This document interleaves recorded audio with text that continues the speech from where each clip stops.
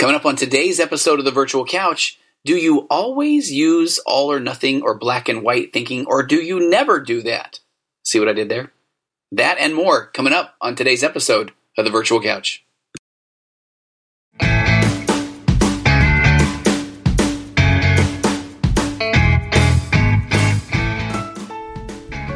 Hey everybody, I'll make this one quick. Now, as a therapist myself, of course, I recommend that everybody give therapy a try. Truly, we're all hanging on to some things that would be helpful to process, or there's things in our life that we might, maybe we thought we'd achieve by now, or there's things that we desperately want to achieve so that we won't live a life full of regrets. Or there are people listening right now who may be noticing that their anxiety or their depression is getting a tiny bit more, let's call it amplified, the longer that it's left untreated. You owe it to yourself or those around you, to your spouse, your kids, and actually I guess really the most important person is you, to at the very least give therapy a try. So if you're nervous about finding the right fit, if you're worried about bumping into somebody in a therapy waiting room, if you have any worries about therapy, might I recommend that you go immediately to betterhelp.com/virtualcouch. Again, that's betterhelp.com/virtualcouch, all one word, and take a look at the world of online therapy. Go check out what over 500,000 people have already done before you, and sign up right now. Go to betterhelp.com/virtualcouch. You'll get the help that you need. You'll get 10% off your first month's services. They have a broad range of expertise in their counselor network, which might not be locally available in many areas. The service is available wherever you live. It's worldwide, and you can log into your account at any time and send a message to your counselor. You can get a timely and thoughtful response, plus you can schedule weekly video or phone sessions, so you don't ever have to sit in an uncomfortable waiting room as with traditional therapy, although I maintain that my waiting room is very nice and comfortable. BetterHelp.com will assess your needs, match you with your own licensed professional therapist, and they have therapists that specialize in everything, all kinds of things: OCD, anxiety, depression. They use modalities such as acceptance and commitment therapy, my favorite, and you can start communicating typically in under 24 hours. They're committed to facilitating great therapeutic matches, so they make it easy and free to change counselors if needed. Nothing awkward about that whatsoever. So if you do go through betterhelp.com/virtualcouch, again, you'll receive 10% off your first month's services. So what are you waiting for? You owe it to yourself, and at the very least, just go check it out. Go ahead, pause the podcast right now, go do it. I'm not going anywhere. Now let's get to the show.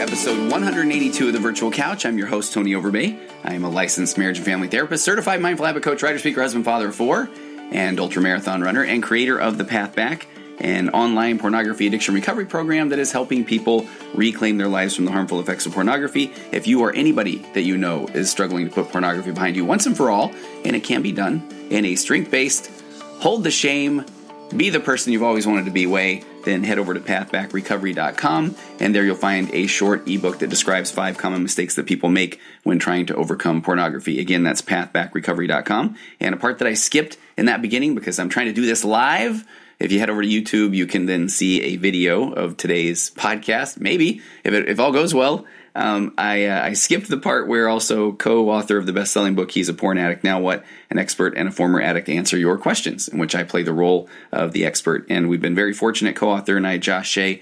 I think we just hit week 7 or 8 on the bestseller list of Sexual Health and Recovery on Amazon. And please go check that out if you have struggled with any type of pornography addiction, compulsive sexual behavior, if you are the wife.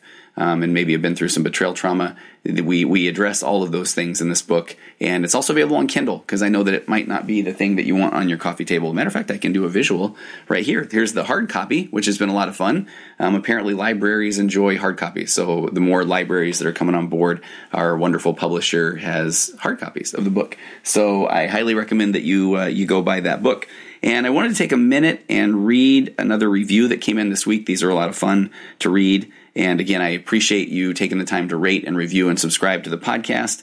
And if you do, and you want a virtual couch magnet, I should have had that if I'm doing all the YouTube stuff here, virtual couch magnet, virtual couch sticker, then just shoot me a note at contact@tonyoverbay.com, maybe screen capture or copy and paste the review wherever you've left the review, and I'll make sure and get one of those out to you as well. Just ordered some more. And here is the review: Real Findings to Apply to Today. I first heard Tony on my other favorite podcast, 3 and 30. It was one of the most treasured episodes, called How to Praise Your Child When You Can't Find Anything to Praise. She said, I had that child and I knew it wasn't her. It was me, but I don't know how to see her with new eyes. Tony goes more into depth on episode 167 about the nurtured heart approach. I've also had questions as a mother. How do I help my kids develop a healthy self-esteem?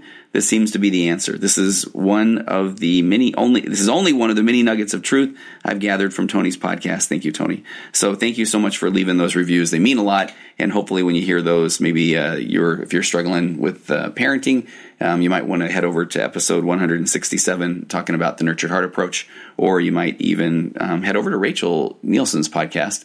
It is 3 in 30 takeaways for moms, and you don't even have to be a mom to listen. As a matter of fact, I've been on there a couple of times. And also make sure and head over to Virtual Couch on Instagram. It's at Virtual Couch. Or you can also go to Tony Overbay Licensed Marriage and Family Therapist page on Facebook.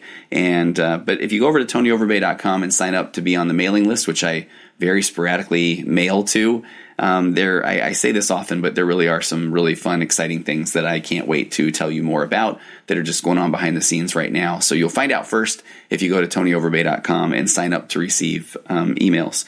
So and one more quick thing. This week, yesterday, on Sunday, new episode on the Leading Saints podcast for any of my LDS listeners. When I was in Salt Lake City a couple of weeks ago to speak at a couple of different events, a podcast festival, and I added a fireside there.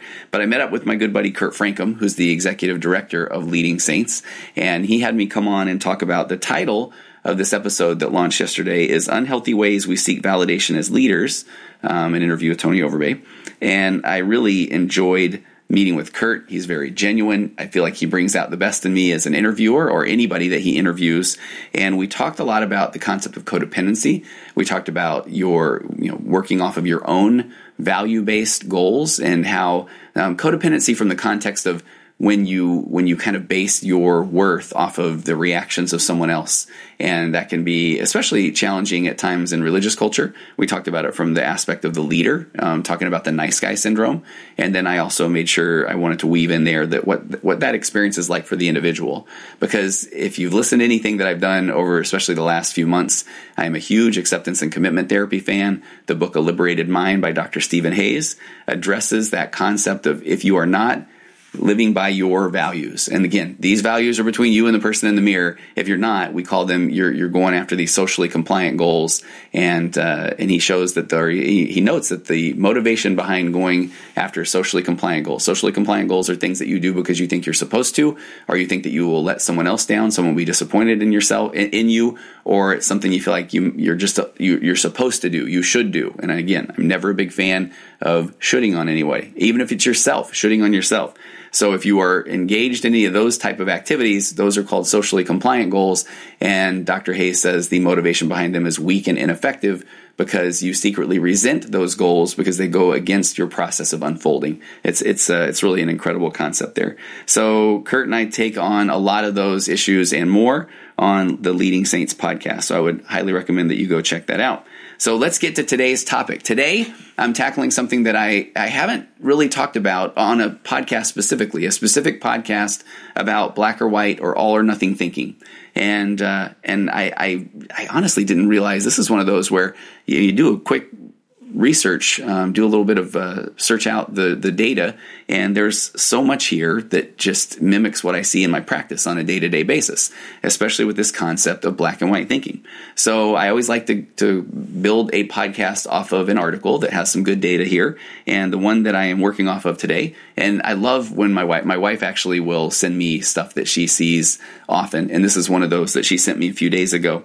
It is from a woman named Rebecca Joy Stanborough at Healthline, and the article is entitled How Black and White Thinking Hurts You and What You Can Do to Change It. And the headline below is, it keeps you from seeing the world as it often is, complicated and nuanced. And I love that is the subheading, because the world is complicated and it is nuanced. And again, going back to ACT, acceptance and commitment therapy, often the black and white thinking are just these stories that my brain is trying to fuse me to or to hook me to, because if we buy into this all or nothing thinking that this is the way it has always been, it will never be different, then we don't even have to try to work on any other new kind of paradigm or new solution. So I'll talk about that more as we get into this article. So I'll read a little bit here from Rebecca Joy Stanborough, and when I kind of go back to quoting the article, this is the article that I will be talking about. So she said that black and white thinking is the tendency to think in extremes. I am a brilliant success, or I am an utter failure. My boyfriend is an angel, or he's the devil incarnate. And I see this often. And I want you to know, this is one of those things that incredibly intelligent people that think that they know better, will slip into this all or nothing thinking in the office. And it surprises me at times when even if I say, okay, so, do you truly feel that he has never been there for you? And you can see that when someone kind of gets caught up in that whole fight or flight mode, or when they really feel like they're trapped, or when they really feel like they're backed into a corner, or that their partner doesn't hear them, you will see the most rational people in the entire world go to this, no, he's never been there for me. And what do you think that does in a couple's relationship? In a couple's relationship, the partner then immediately doesn't say, hey, tell me more about that. Why do you feel that way? They go, really? I've never done that? And then they start thinking of these times where that they have been there for the person. And as a marriage therapist, that's when you see how quickly things can devolve. And especially if there's been a long-standing pattern of when we go to these all or nothing or black or white thinking. And it doesn't have to be a marital relationship. Think of this when you're talking with your teens, or think of this if you're talking to somebody in a work situation. As soon as you say, man, you're never on time, the person doesn't, the person you say that to doesn't sit there and go, oh my gosh, have I never been on time? No, they're like, oh, I've been on time plenty. And so then immediately then they're going to throw back what do you think, that you're always perfect in getting here on time? And things just go south quickly. And this is again why empathy is so important. This is why I love the model of emotionally focused therapy, EFT, which if somebody says you're never on time, instead of seeing that as an attack, instead of saying, man, okay, if you feel like I'm never on time, that's got to hurt. Or I can understand why that would be annoying. And even just saying that can kind of put the person that put that out there at ease, and then allow you to say, I feel like I actually have been working on it a little bit. And as an example, last weekend, I actually got up early and I got the kids ready. And so I felt like that day we did leave on time. Write a lot of I feel statements, not oh yeah, you didn't notice last weekend when I got the kids ready and then I was on time. So again, you can see how quickly these things devolve. So in a perfect world, or in a best case scenario, if you can work on this black or white or all or nothing thinking, you can see that you are going to not necessarily back people into a corner. And I know that a lot of the black or white thinking comes from not being heard. And I'm going to get to that. I get to a lot of that, as a matter of fact. So she goes on to say this thought pattern, this all or nothing or black or white thinking, which the American Psychological Association also calls dichotomous or polarized thinking. So if you've heard any of those terms as well, we're kind of talking all about the same thing. So dichotomous or polarized thinking is considered a cognitive distortion because it keeps us from seeing the world as it is, complex, nuanced, full of shades of in between. This all or nothing mindset doesn't allow us to find the middle ground. And she says, of course, let's face it, there's a reason most people don't live on Everest or in the Mariana Trench. It's hard to sustain life at those two extremes. So the extreme highs or the extreme lows. So life is not that cut and dry, that black and white. It is far more nuanced. She says most of us engage in dichotomous thinking from time to time. In fact, some experts think this pattern may have its origins in human survival, our fight or flight response. And I love that. If I kind of go off on a quick tangent there, that is, again, as a marriage and family therapist, I believe that a lot of the all or nothing thinking truly comes from when people don't feel heard. It becomes a natural defense, because if somebody just says, hey, I'd love to be on time today, because, I don't know, I want to make sure we get a good seat. A lot of times that doesn't carry enough weight with a partner to get them to then say, okay, we got to be on time no matter what. You can count on me. No, what happens is often then if we're not on time, then the person who put that out there feels like they aren't heard. So what is that going to eventually evolve or lead to? It's going to lead into hey, can we be on time for once in our life? Like, we're never on time. You're always late. See how easy that was to get into that pattern? And so obviously that becomes very difficult. When we hear that, when that is being projected at us, again, we don't typically go, oh man, I can understand why they are so frustrated. No, we go to this natural fight or flight defense. So even when I hear in my office, I keep looking over at my couch over there, but when I'm in my office and I hear this all or nothing thinking come from people that I wouldn't have necessarily expected that to. I know, and I will often stop a session and say, I know that this all or nothing thinking comes from a place of not feeling heard. I mean, that is really it. And once that becomes the pattern, hey, guess what? Your brain decides that it's going to throw it out there anywhere you go. I'm never going to be a success, or I'll never get this homework finished, or I always fail at these things. Or so we just start to use this as almost like just the way that we speak. And so being aware of this is so important to be able to kind of stop this negative thought pattern or negative thought process. Rebecca goes on to say, kind of where I was going there next, thinking in black and white can become a habit. And what happens when it becomes a habit? It can hurt your physical and mental health. Again, because it causes a lot of cortisol, a lot of stress. It will trigger your fight or flight. It can sabotage your career. It can cause disruptions in your relationships. Man, can it cause disruptions in your relationships? It truly can. What we're going to talk about next is how to recognize these polarized thoughts, or recognize this black or white thinking, what it can be telling you about what you're struggling with, your challenges, or maybe what it can tell you about your health, and what you can do to hopefully develop a more balanced outlook.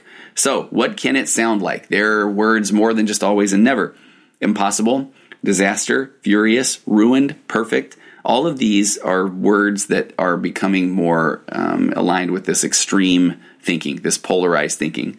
So, and of course, the words aren't bad in themselves. I love this concept. It's called relational frame theory. I've talked a little bit about it with ACT. One version of relational frame theory is that we can look at two things in our frame of reference, and we make comparisons. Not something that most animals do. Actually, any other animals do. Most of the time, if we look at something, it is a threat. It is food. It is shelter. It is reproduction. Whatever that is, we will look at two things and say, I was doing this in my office a few weeks ago. There's a garbage can. There's a closet. Which one is? I don't know. Which one do you like better? And it was interesting to hear people relate those in that frame completely different. One would say that the cabinet's better because it's bigger. One would say the garbage can because you can take it out every day. So we all try to relate these things. We also have that same relationship with words. So somebody can say always or never, and it can be a trigger for one, oh, you never hear me. And for somebody else, it can be a motivational word. Growing up, that was my key word that got me to work even harder. So just remembering that the words themselves aren't bad, but it's the context that you put them in. And also it kind of relates, when I put it that way, of how important it is if somebody feels, this is why tell me more is such an important phrase to have in your toolkit, whether you are whether it's your spouse coming to you saying, hey, you're always late. It's like, tell me more, because maybe that always late doesn't even mean what you think it does. Although that one does seem like it's a little bit spot on, but hopefully you get my point.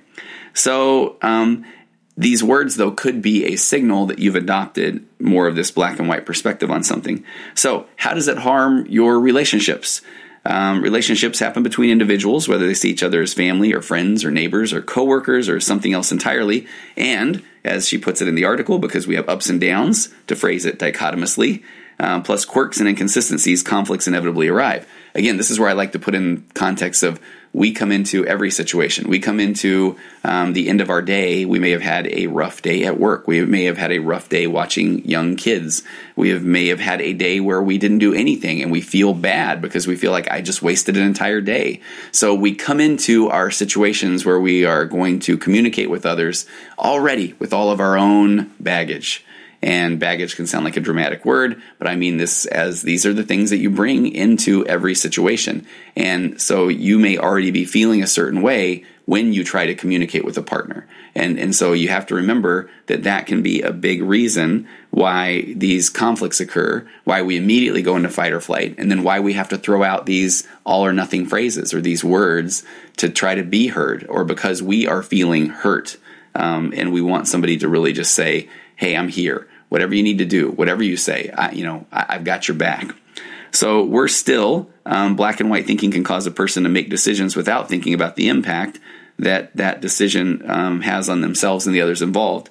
She gives a few examples here that I really appreciate. Suddenly moving from the good person category to the bad person category. So if this is your partner, the person that you care about, the person you have a lot of good times with, but you come into a situation and then all of a sudden they kind of aren't there for you. A lot of times we immediately go to this, you're never there for me. And all of a sudden we portray this person as the villain or they are the bad guy. So putting that person from in one moment they're the good person, and the next moment they're the bad person, and I don't know how I even live with this person. Examples also about this can be quitting a job or firing people. This is when people can get caught up in a moment, and then they can, if you can see where if you immediately go to this all or nothing thinking, this black or white thinking, that you can just, you can be very impulsive in this world. And that's because, again, this basis of not feeling heard. And when we don't feel heard, our brain just continually kind of says, okay, what do I have to do to get heard? I'll throw out the all or nothing thinking. I'll get very angry. I'll get demonstrative. As a matter of fact, I might even quit, or I might even fire that person. So you can see that without kind of really keeping in check this black or white or all or nothing thinking, you can make some pretty irrational or impulsive decisions. Dichotomous thinking, she says, often shifts between idealizing and devaluing others. So being in a relationship with someone who thinks in extremes can be difficult because the repeated cycles of emotional upheaval. And again, it's kind of what I just shared there. You can feel like things are going well, but if someone hasn't really shared or opened up to you in a little while, and then all of a sudden they hit you with the, it's been 2 weeks and you still haven't done this thing that I've asked. I've told you that I just want you to check in on me more during the day. Shoot me a text or something. And all of a sudden 2 weeks go by and the person hasn't. Those 2 weeks have felt okay for the partner that isn't doing the additional checking in, doing the texting to the other person. But then when they are hit with the, you never did that. You never checked in on me after I asked you to. People can feel blindsided. And that's why it's so important then to have this, hey, tell me more. Tell me what that's like. I'm so sorry. I kind of forgot, and I know that might sound harsh that I forgot, but here's where my train of thought was. But as soon as we get into these dichotomous, paradoxical, all or nothing thinking, again, we're in our bunkers, the gloves are off, and now it's tit for tat. We're throwing jabs. We're, basically at that point, we're both playing this, who can make the other person feel the most pain so that they'll come and apologize to you. So, and you can see how that gets to be so unhealthy in patterns of relationships. So, it can keep you from learning this dichotomous thinking. She gives a good example that I hear often. This is one that I hear often from teenagers, or actually just people, adults that are in the workforce or that want to change something about their employment, or where it's the I'm bad at math theory. Most math teachers, she says, hear this proclamation over and over during the school year, but it's the product of a success or failure mindset. Again, look at that, the all or nothing or black or white thinking, which is a natural outgrowth of a grading system she shares that defines failure as over half the grading scale. So I've never been a teacher. I've had 4 kids going through the school systems, and so this isn't a soapbox of mine, but I thought it was interesting the way that she put that in this article. She said some courses even have a simple binary to measure learning, pass or fail, one or the other.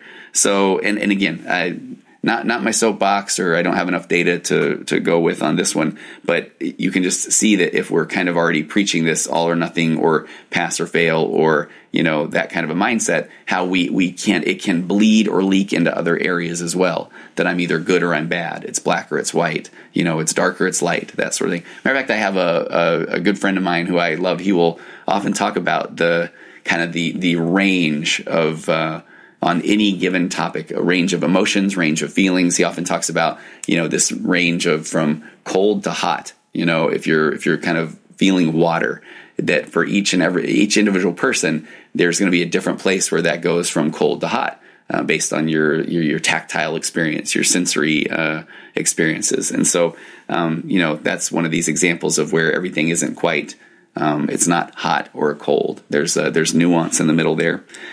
So it's all too easy to fall into this dichotomous thinking about things like academic accomplishments. So a growth mindset that Rebecca mentions that's becoming increasingly popular encourages students to recognize incremental progress toward mastery, to see themselves as moving closer to being able to do what they've set out to do, and which I'm not exactly sure what that looks like in the school setting, but I like the idea of that. Because if I jump back into my acceptance or commitment therapy mindset, if we are living by a value, let's say it's a value of learning, right? This is where I'm still a goal setting person, but if the goal is pass my classes and I cram like crazy to pass my classes, I pass, and then it's almost like, now what do I get? Okay, got to turn around and do it all over again. If I have a value of learning, if that's a sense of, being and doing, that then I'm going to kind of base my daily activities off of this value, and that would lead me more naturally to do the things. Again, being and doing, being a good student, doing my homework, that would be this value of learning, which would then get me closer to this goal of mastery of a subject. So even if I don't care about the subject, but my value is learning, then I am going to do all I can to really scratch that itch around that value. And this is that concept where, I think Stephen Hayes says a life lived by value is full of meaning and purpose, and it's one that is this, it goes on day by day. So you don't just hit some goal all of a sudden and then say, okay, I'm done. Talked about this on the podcast I mentioned earlier with Kurt Frankum. A good example of this is weight loss goals. If somebody just says, my goal is to lose 50 pounds, and then they starve themselves, get to the 50 pounds, then what typically happens, right? They hit that goal, and then they didn't necessarily live by a value there. If the value is, being more aware of the things I eat, or being more conscious about, food choices, or moderation, if those are my values, then I'm going to turn to those. And then when I get to the 50 pounds, it might take longer, but it's going to be something that is more meaningful because I have lived by this value, again, this purpose or this sense of being or doing. Dichotomous thinking can also, it can limit your career.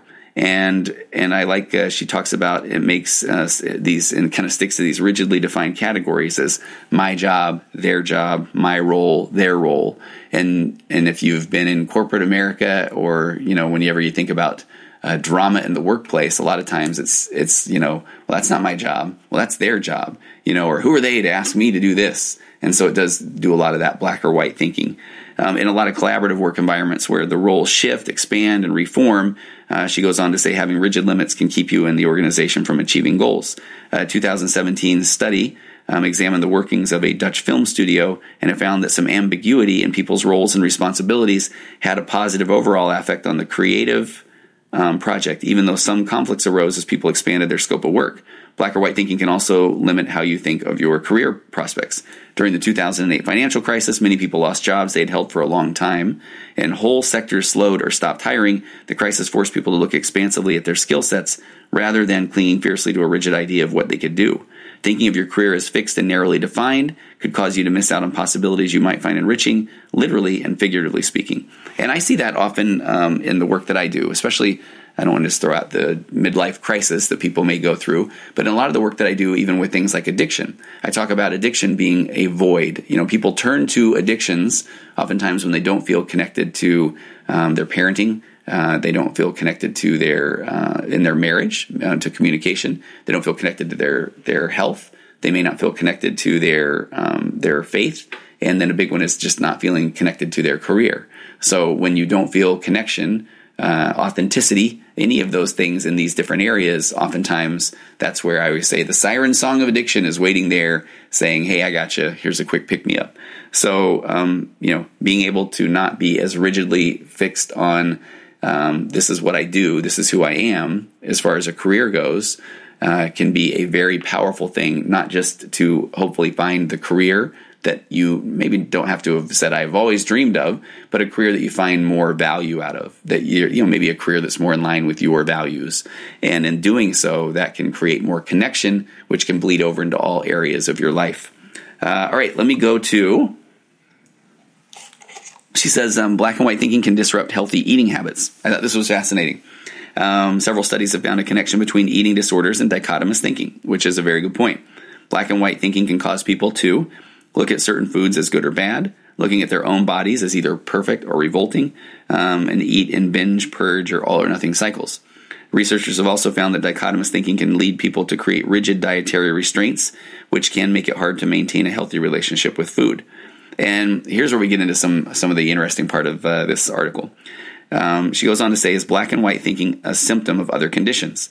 So some black and white thinking is normal, but persistent dichotomous thought patterns are associated with a number of conditions. The first one that she brings up is one of my favorites, NPD, narcissistic personality disorder. Narcissistic personality disorder, she notes, is a condition that causes an exaggerated sense of self-importance, a deep need for attention, a profound lack of empathy for others. And black and white thinking is one of the symptoms of this personality disorder. And I want to tell you now, if you are new and joining the Virtual Couch podcast, the reason I said this is one of my favorites is I actually have an opportunity to do a lot of work around narcissistic personality disorder. If you go back and look in the archives, you'll find several podcasts that talk about narcissistic personality disorder. And even here, when it talks about just giving those 3 symptoms of narcissistic personality disorder, I highly encourage you to go back and look up. There's one where I talk about 8 subtypes of narcissism. So narcissism isn't just this grandiose, malignant, malicious narcissism, but there are inverted narcissists, vulnerable narcissists, overt and covert narcissists.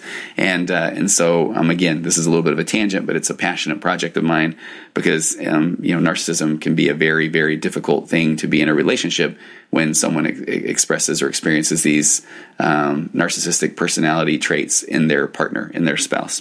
So she goes on to say, researchers' trusted source have found that the tendency toward dichotomous thinking makes it much harder for people with narcissistic personality disorder to get the help they need because they may devalue and discard therapists too quickly. Boy, is that the truth.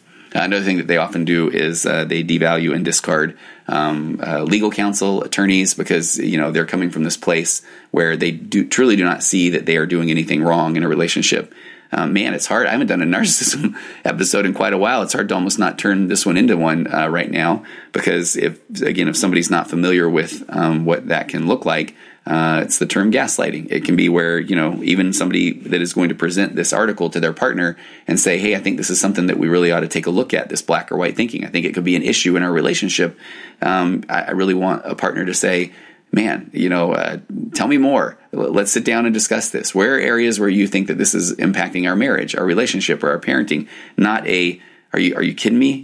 Are you serious? You really think that I do this? Actually, you're the one that thinks in the black or white thinking. This is just, those are those things, the warning signs to look out for things like narcissistic personality disorder. If you find yourself in a relationship with someone that you might be worried about is a narcissist. She then goes on to say that the National Institute of Mental Health also gives this black or white or all or nothing thinking in the diagnostic criteria of borderline personality disorder, or BPD. So they describe BPD as a mental illness that can cause people to experience intense episodes of anger, depression, and anxiety. Matter of fact, I think, if you're watching this on YouTube, I have it right here. One of the books I keep on my shelf often is the book I Hate You, Don't Leave Me by Gerald Kreisman and Hal Strauss, and it's understanding the borderline personality, and that is it's a pretty incredible book and an amazing thing, purely because narcissistic personality disorder is kind of based on this concept: I hate you, don't leave me. Also, obsessive compulsive disorder. Some psychologists think that people have OCD, think in all or nothing thinking patterns, because it's this ability to put something truly in this firm category. Might give them a sense of control over their circumstances. So this dichotomous thinking makes it possible for people to maintain a rigid perfectionism, right? And that can make it harder to get help. If a person has a setback, it's easier for them to see that is a total failure instead of just a setback or a momentary hiccup in overall progression. And then people who have anxiety and depression are vulnerable to think in absolutes as well. A 2018 study that examined the natural speech of people with anxiety and depression found a much more frequent use of absolutist language among them than in control groups. I think I did an episode on this. All or nothing thinking can also cause us to ruminate, which is to really worry or think a lot about the past, which can worsen anxiety and depression. And she points to some additional research that has found a connection between black and white thinking and negative perfectionism. So black and white thinking is typically a best friend with the anxiety and depression. Hey, and we're back. You had no idea what was going on there. I'm panicking. I'm watching my storage come full. Let me know that it's full on my computer that I'm recording to. So that was a complete panic and pause and delete things, and here we are. So we're wrapping up, though. We're wrapping up on this all or nothing or black or white thinking episode. So what causes black or white thinking? Although personality disorders and mental health conditions are sometimes genetic, there isn't enough research to conclusively say that black and white thinking itself is inherited. And this is, again, going back to that article that I've been referring to. Now I feel like it's been a long time. If you've been listening, it hasn't been, but the How Black and White Thinking Hurts You and What You Can Do to Change It by Rebecca Joy Stanborough at Healthline. So but it is not. Here we go. Back to where I was going. But so the nature nurture, the genetic component, of course, there's nothing that can immediately successfully just say that here's what it is. It's this gene on this chromosome, and there isn't anything like that. I believe it's a healthy dose of both, a little bit of nature, a little bit of nurture as well. So how do you change your black and white? Well, actually, before I even do that, there is says it can be linked to childhood or adult trauma. And researchers think that when we experience trauma, we may develop dichotomous thinking patterns as a coping strategy or to try to protect ourselves from future harm. And as I kind of mentioned earlier, I believe it really is, it does come from people not feeling like they are heard.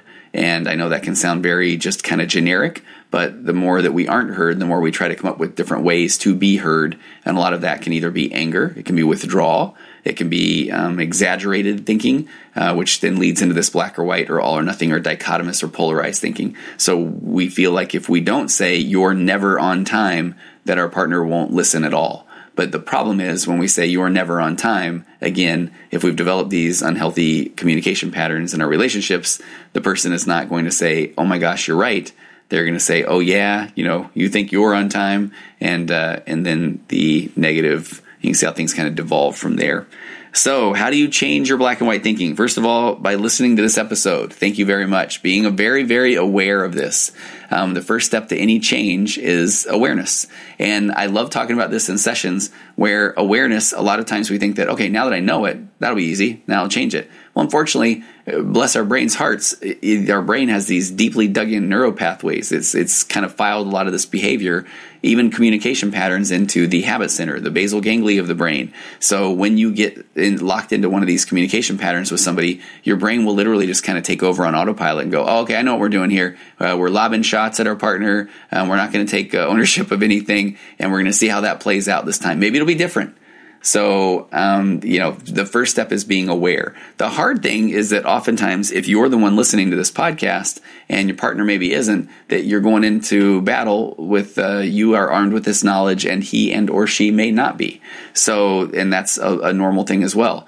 I have a thing I call one-man EFT that is another thing that I need to do an episode on because I talk about it a lot in my office. That can be one about going to your partner, even though you're the one that's saying, hey, look, you're never on time, but you know that doesn't work very well. So if you go in there and to your partner and say, hey, tell me what your concepts are on being on time. What is that? What is that like for you? Does that bring up anxiety? Does it not? Were you not on time growing up? Do you not worry about that? Because now you are seeking first to understand. That person's going to be heard. And then, you validate, man, thank you. That makes a lot of sense. I can understand. Thanks for sharing that. For me, I feel like, right? So now we're into the I feel statements, and already it's a different communication pattern than just hurling the insults back and forth. So, how do you change it? All right. So you're aware. And for these reasons, she goes on to say it's important to talk to a therapist or a mental health professional if you notice that you're thinking in these extremes or it's affecting your health, relationships, or your mood. I am a huge fan of that, obviously. Go talk to a therapist. You may want to work with somebody that you can trust that's trained in how to kind of take a look at these thought processes or thought patterns. A lot of times when we go to our friends, bless their hearts, they mean well, but a lot of times there's this whole psychology of what I call the peanut gallery. Sometimes you go to a friend and they're just going to want to say, no, you're good. I'd be mad too if he was saying that to me. There's also friends that are going to be the ones that don't even really probably feel as passionate about something they're going to say to you, but they feel like, wow, you're coming to me. And so as your friend who you're coming to for advice, I need to be real with you. Yeah, you need to knock it off. And that doesn't feel good to hear either. So that's why a lot of times it is good to go to a therapist who can kind of take a look at this, kind of see where it comes from, see how it's affecting your relationships or your health or your career, and then help you kind of pivot from this kind of thinking. So she says that you also might find it helpful to try some of these. She says, try to separate what you do from who you are. When we equate our performance on a single metric with our overall worth, we're going to become vulnerable to black and white thinking. Boy, that is true. You're going through experiences every day of your life. Some are going to work, some are not going to work. Some are based on your values, some are not. Some of them are these socially compliant goals I talked about earlier. And if they are something that you feel like you have to do, but isn't necessarily coming from a value of yours or a passion of yours, you might not be fully engaged in it. And guess what? It's okay. because you're human. So don't beat yourself up about that. She says, try listing options. If black and white thinking has you locked into only 2 outcomes or possibilities, and I like this one, as an exercise, write down as many other options as you can imagine. If you're having trouble getting started, try coming up with 3 alternatives at first. So if you feel like, okay, if I fail this test, then I will be forever doomed to be in the career that I'm in, I don't know, some sort of licensing exam or that sort of thing. What are some other options? Okay, if I fail it, then I will maybe next time will enlist the help of a tutor, or I will take one of these study programs, or maybe I will look at a different kind of certification within my industry. So those are just alternatives. So it isn't just like, well, I blew it, I guess I'm hosed for the rest of my life. I mean, there's some black or white thinking, right? She says, practice reality reminders. When you feel paralyzed by black and white thinking, say or write small factual statements like, there's several ways I can solve this problem. I'll make a better decision if I take time and more information. And both of us may be partially right. And I love that one too. One of the things, if you still hung on with me this long in the podcast, one of the things I love about emotionally focused therapy, this EFT, this couples modality, is we're just trying to, at our base level, share, hey, here's my thoughts. Let's keep going back to this one about time, where you're going to say, hey, here's my thoughts about being on time. And you share that growing up, this is what that meant to me. I'd always wanted to be the person who was there early. I feel like when I'm there early, I get myself centered or grounded more. Or I feel like when I get there early, I have more of a chance to interact with whoever is there with me, those sort of things. And it's perfect when you can kind of get that out and say, here's where I'm at. Here's how I feel.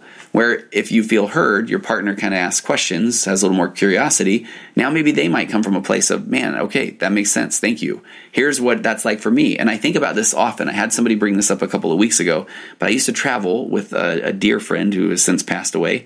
I used to call him Parable Bob, Rob Maxey, and we would travel internationally. This was before I changed careers to be a therapist, and I had a territory of the world for this software company I was with, and so I went everywhere. All over the world, many times.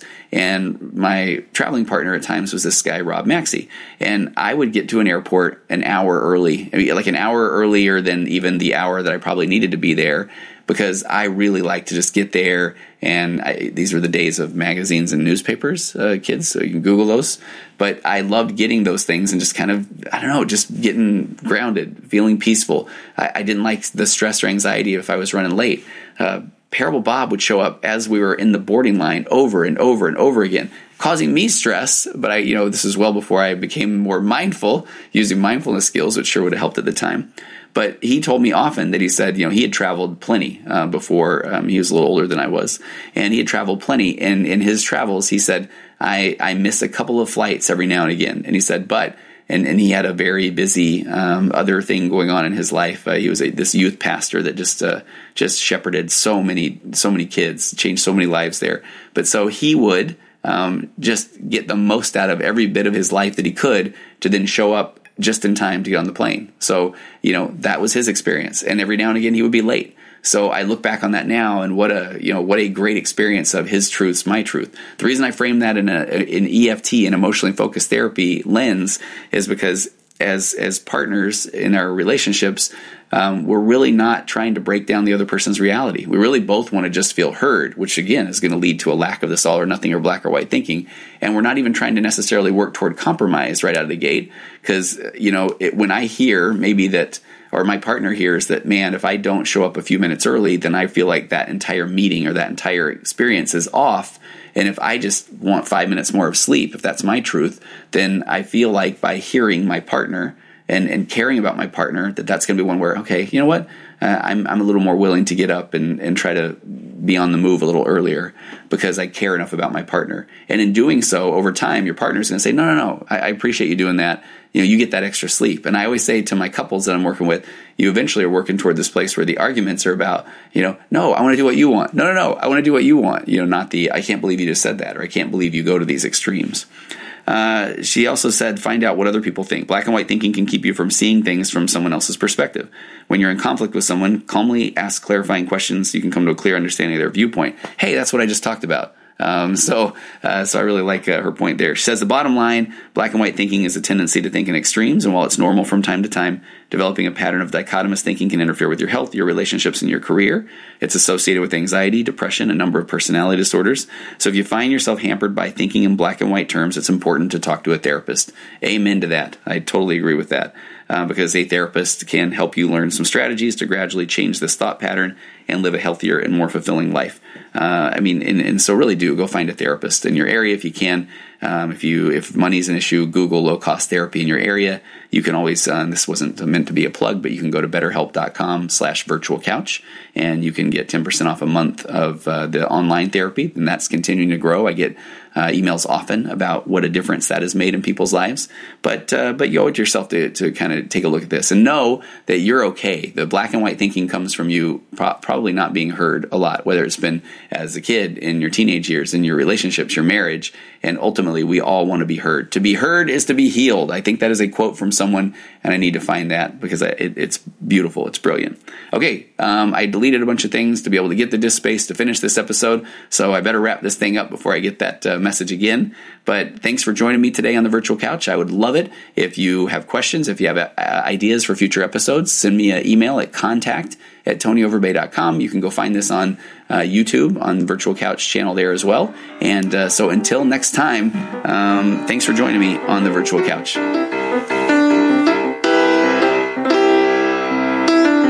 Compressed emotions flying past our heads and out the other end.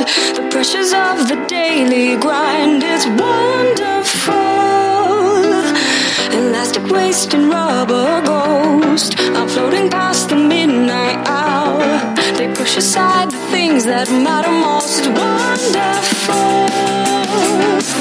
I have to wonder where the ghost is mine.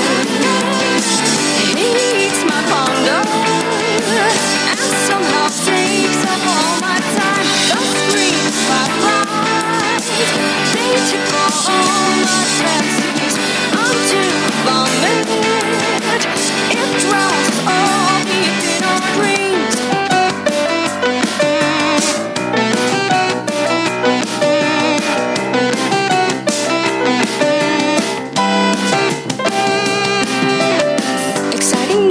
Discount price, a million opportunities. The chance is yours to take or lose. It's wonderful. Fun's always on the back burner until the inopportune time. You're always pushed to go farther. Shut up, it's fun.